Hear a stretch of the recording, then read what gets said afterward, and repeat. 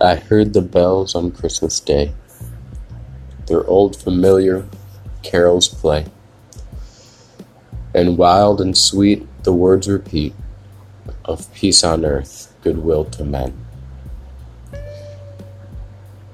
And thought how, as the day had come, the belfries of all Christendom had rolled along the unbroken song of peace on earth, goodwill to men, till ringing, singing on its way, the world revolved from night to day, a voice, a chime, a chant sublime of peace on earth, goodwill to men. Then from each black accursed mouth the cannon thundered in the south, and with the sound of carols drowned of peace on earth, goodwill to men. It was as if an earthquake rent the hearthstones of a continent, and made forlorn the households born of peace on earth, goodwill to men. And then in despair I bowed my head. There is no peace on earth, I said, for hate is strong and marks the song of peace on earth, goodwill to men. Then pealed the bells more louder deep. God is not dead, nor does he sleep. The wrong shall fail, the right prevail, with peace on earth, goodwill to men. Good day, everybody. This is Zachary Kameen, the Curious Christian, and these are Curious Conversations. Today, I felt the desire to do another American poetry podcast, and wanted to read to you, as I had just done, Henry Longfellow's poem, Christmas Bells. This poem turned into a hymn, and it's actually a semi-popular one. And it's one of my more favorite poems from American history. It was kind of a jump from Edgar Allan Poe to this, but from time, not really from not so much genre, because there's certainly some darkness in it. There's certainly some lamentation, but you can definitely see the difference between let's say an Edgar Allan Poe. I can't imagine what Edgar Allan Poe would have said during such times. I just jumped ahead a little bit. So the background of the song, in a 3-year span, okay, so I think it was 1861, Longfellow's wife, to whom he was married to almost 20 years, had died in a house fire. Okay. And then soon after, his son, against his wishes, and without his blessing, joined the Union Army during the Civil War. And his son became a lieutenant, which, hypothetically is safer than like being just a regular enlisted man. But he was severely wounded in a battle, and though he did barely recover. He certainly did not. He didn't fully recover, but in his military career was over, basically, to say the least. And so this song, written on Christmas Day, called Christmas Bells, it was the poem, is now famously a hymn, and is also a somewhat famous or favorite Christmas carol called I Hear the Bells on Christmas Day.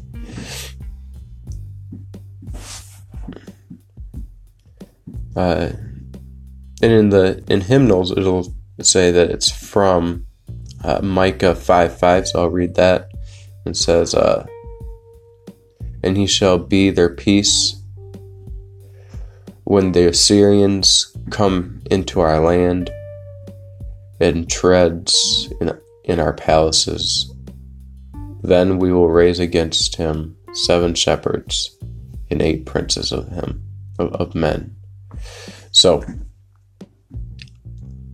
the idea here being that in the midst of war, which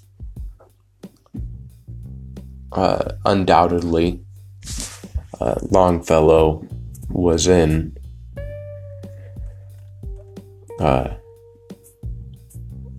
God is still our peace. The glories of the church bell is it reminds us that in the violence and the banging of war, in the chimes of war, there is still peace on earth. This is a wonderful song. This can go. I love this song because, yes, there's some contextual stuff. Talking about the blasts in the South in reference to the Civil War, but you can easily replace that or just remove that, contextualize it to your own dealings. It's certainly that piece is certainly an American piece. You can't necessarily be from another country and not and feel that necessarily. But that being said, you can certainly feel for this man, a man whose wife died in a fire, whose son was wounded in the army. How can you not sympathize with such a man in his loss and his grief, who says, you sympathize when he says, and in despair I bowed my head. And so he's praying and he's telling God, there is no peace on earth, I said. And you can almost hear him screaming at God, his face down in a pillow, saying, for hate is strong and mocks the song of peace on earth, goodwill to men. This is an amazingly honest man in saying something like this. He face down in the pillow, as it were, trying to drown out the sound of the contradictory bells, where it seems which is louder. It's like the cannon fire, which interestingly enough, cannons in that day were made from the exact same material as church bells. In fact, many church bells were taken down during wars to be melted into cannons, and then when the wars were over, the cannons were melted back to become the church bells again. Or they would just stay as cannons, but that tended to be the tradition. It's something similar to pounding your plowshares into spears and then pounding your spears back into plowshares, which is a biblical reference. So here's him. When he hears church bells, he's hearing cannon fire, right? Because he's thinking of his son. When he's hearing these church bells, he's wrestling with which message is going to prevail in this song of bell ringing. And when the bell is crying, when in the belfry, which message is going to win? Is it going to be peace on earth, or is it going to be hate on earth? He is convinced that it's goodwill to men, it's peace on earth and goodwill to men, but he's saying, my wife's dead, my son is barely living. And where these are also facts. Excuse me. These are also facts. As the continent shakes, that because of cannon fire, as households are affected by this, when Christendom seems to be all but lost, these pesky church bells are getting in the way of his pessimism. And finally, in the midst of his sorrow, in the midst of his despair, he hears again the bells. And it seemed to be louder than ever and deeper than ever, ringing straight to his soul, as if the very Spirit of God shook him and spoke into his mind, into his ear, into his heart. Fool, I am not dead, nor do I sleep. And I know the end of the story. I know that I am making all things new. I know that all wars will cease in Christ. I know that evil will always give way to glory. That God will not be mocked. His goodwill to men shall not be scoffed at. And he will win in the end. And folks, this is especially important because it seems every generation there are more wars and more wars to be waged. There are more loved ones dying. And though it's natural to die, it is not normal to die. It is abnormal.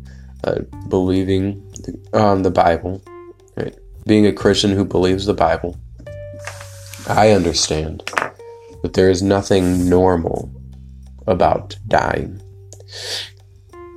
It is an effect of sin. It is a product of the fall, as we say.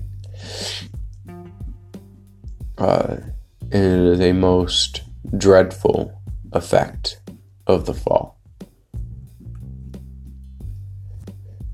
And my dear brothers and sisters, neighbors, strangers and enemies, in the midst of battle, in the midst of heartache and hardship, in the midst of hatred and bigotry, in the midst of intolerance and oppression and persecution, don't you dare say that there is no peace on earth, that there is no goodwill to men.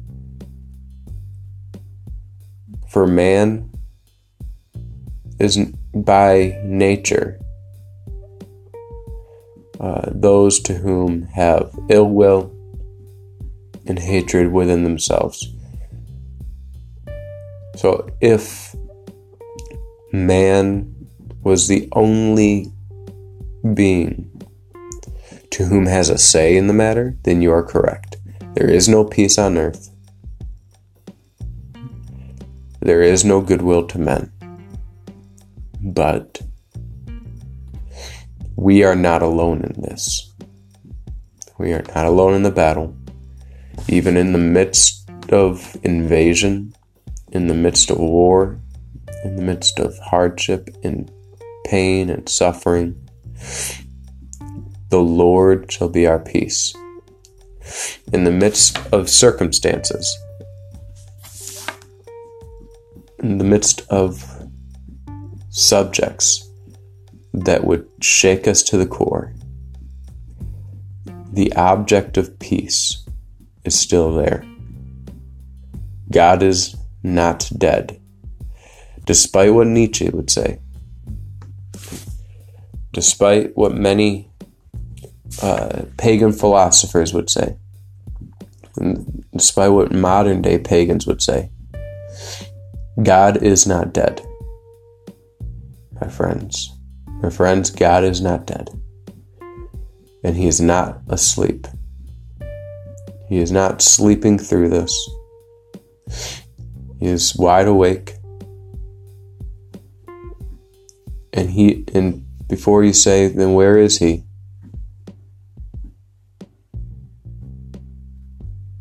He's right there.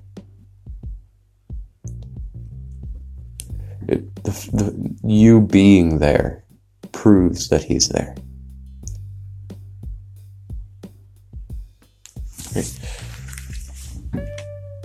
I want to end with another book that I'm reading, down from my pastor. The book is called The Problem of Pleasure: Why Good Things Happen to Bad People. Okay. So, and this is,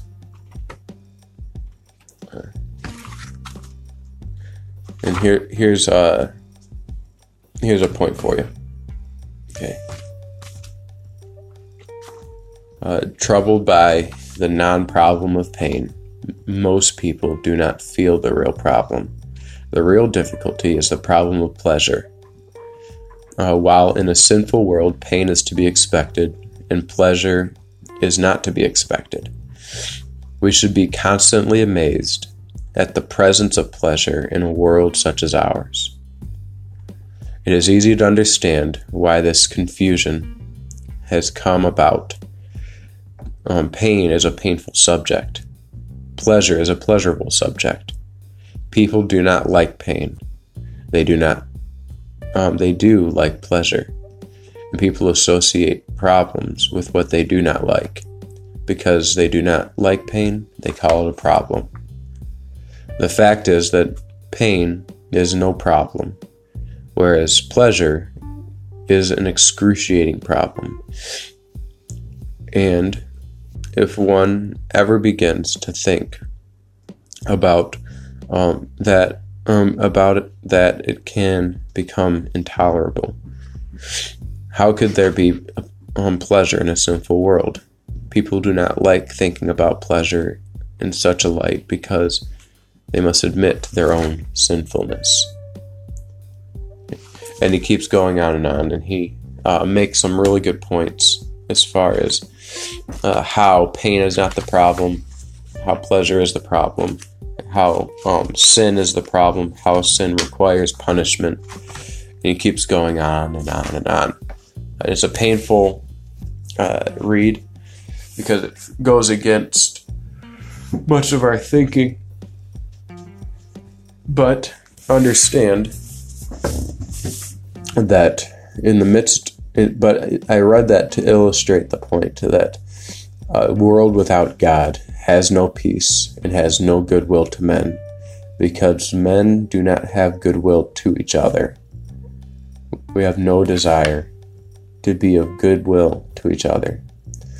And so as long as you believe that there is no God, and you have no right to believe that there is a God who has goodwill for you,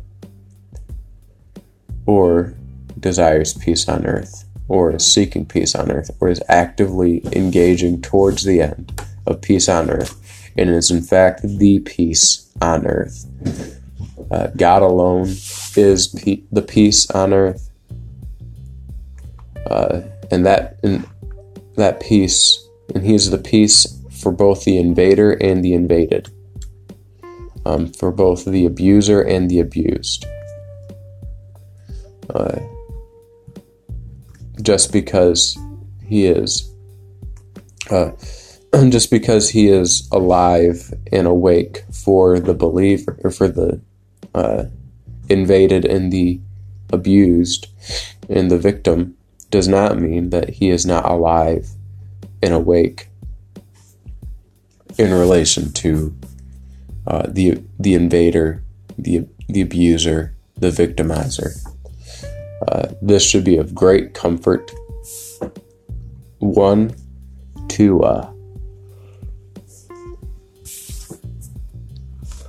those who are victims, and two, should be of great sorrow and great distress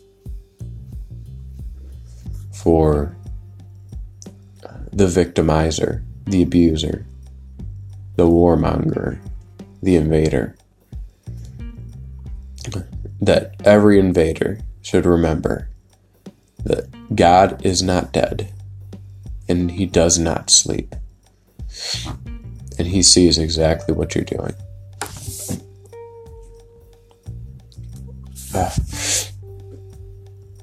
Alright, guys, I'm gonna get ready for work. Thank you for listening to this podcast while you were getting ready for work, or while you were driving to work, or you're spending time with your kids, doing dishes, making dinner, whatever it is that you do, or if you're just sitting in your easy chair and listening and taking notes. It's awesome. I'm gonna just here in the back give you your references. This was Christmas Bells by Longfellow, and The Problem of Pleasure by John H. Gerstner, Dr.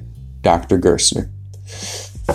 He got his PhD at Harvard, so something you don't expect from Harvard, but alas, there you go. Again, God bless you guys. I do appreciate your listenership, and please, if you appreciate me, if you appreciate what I do, these podcasts, please like and share this podcast. Show your support by emailing me at zacharykameen@yahoo.com. You can follow me on Twitter at twitter.com, which is at Zachary Kameen. And then you can find me on Facebook as well. I do appreciate you guys. God bless you.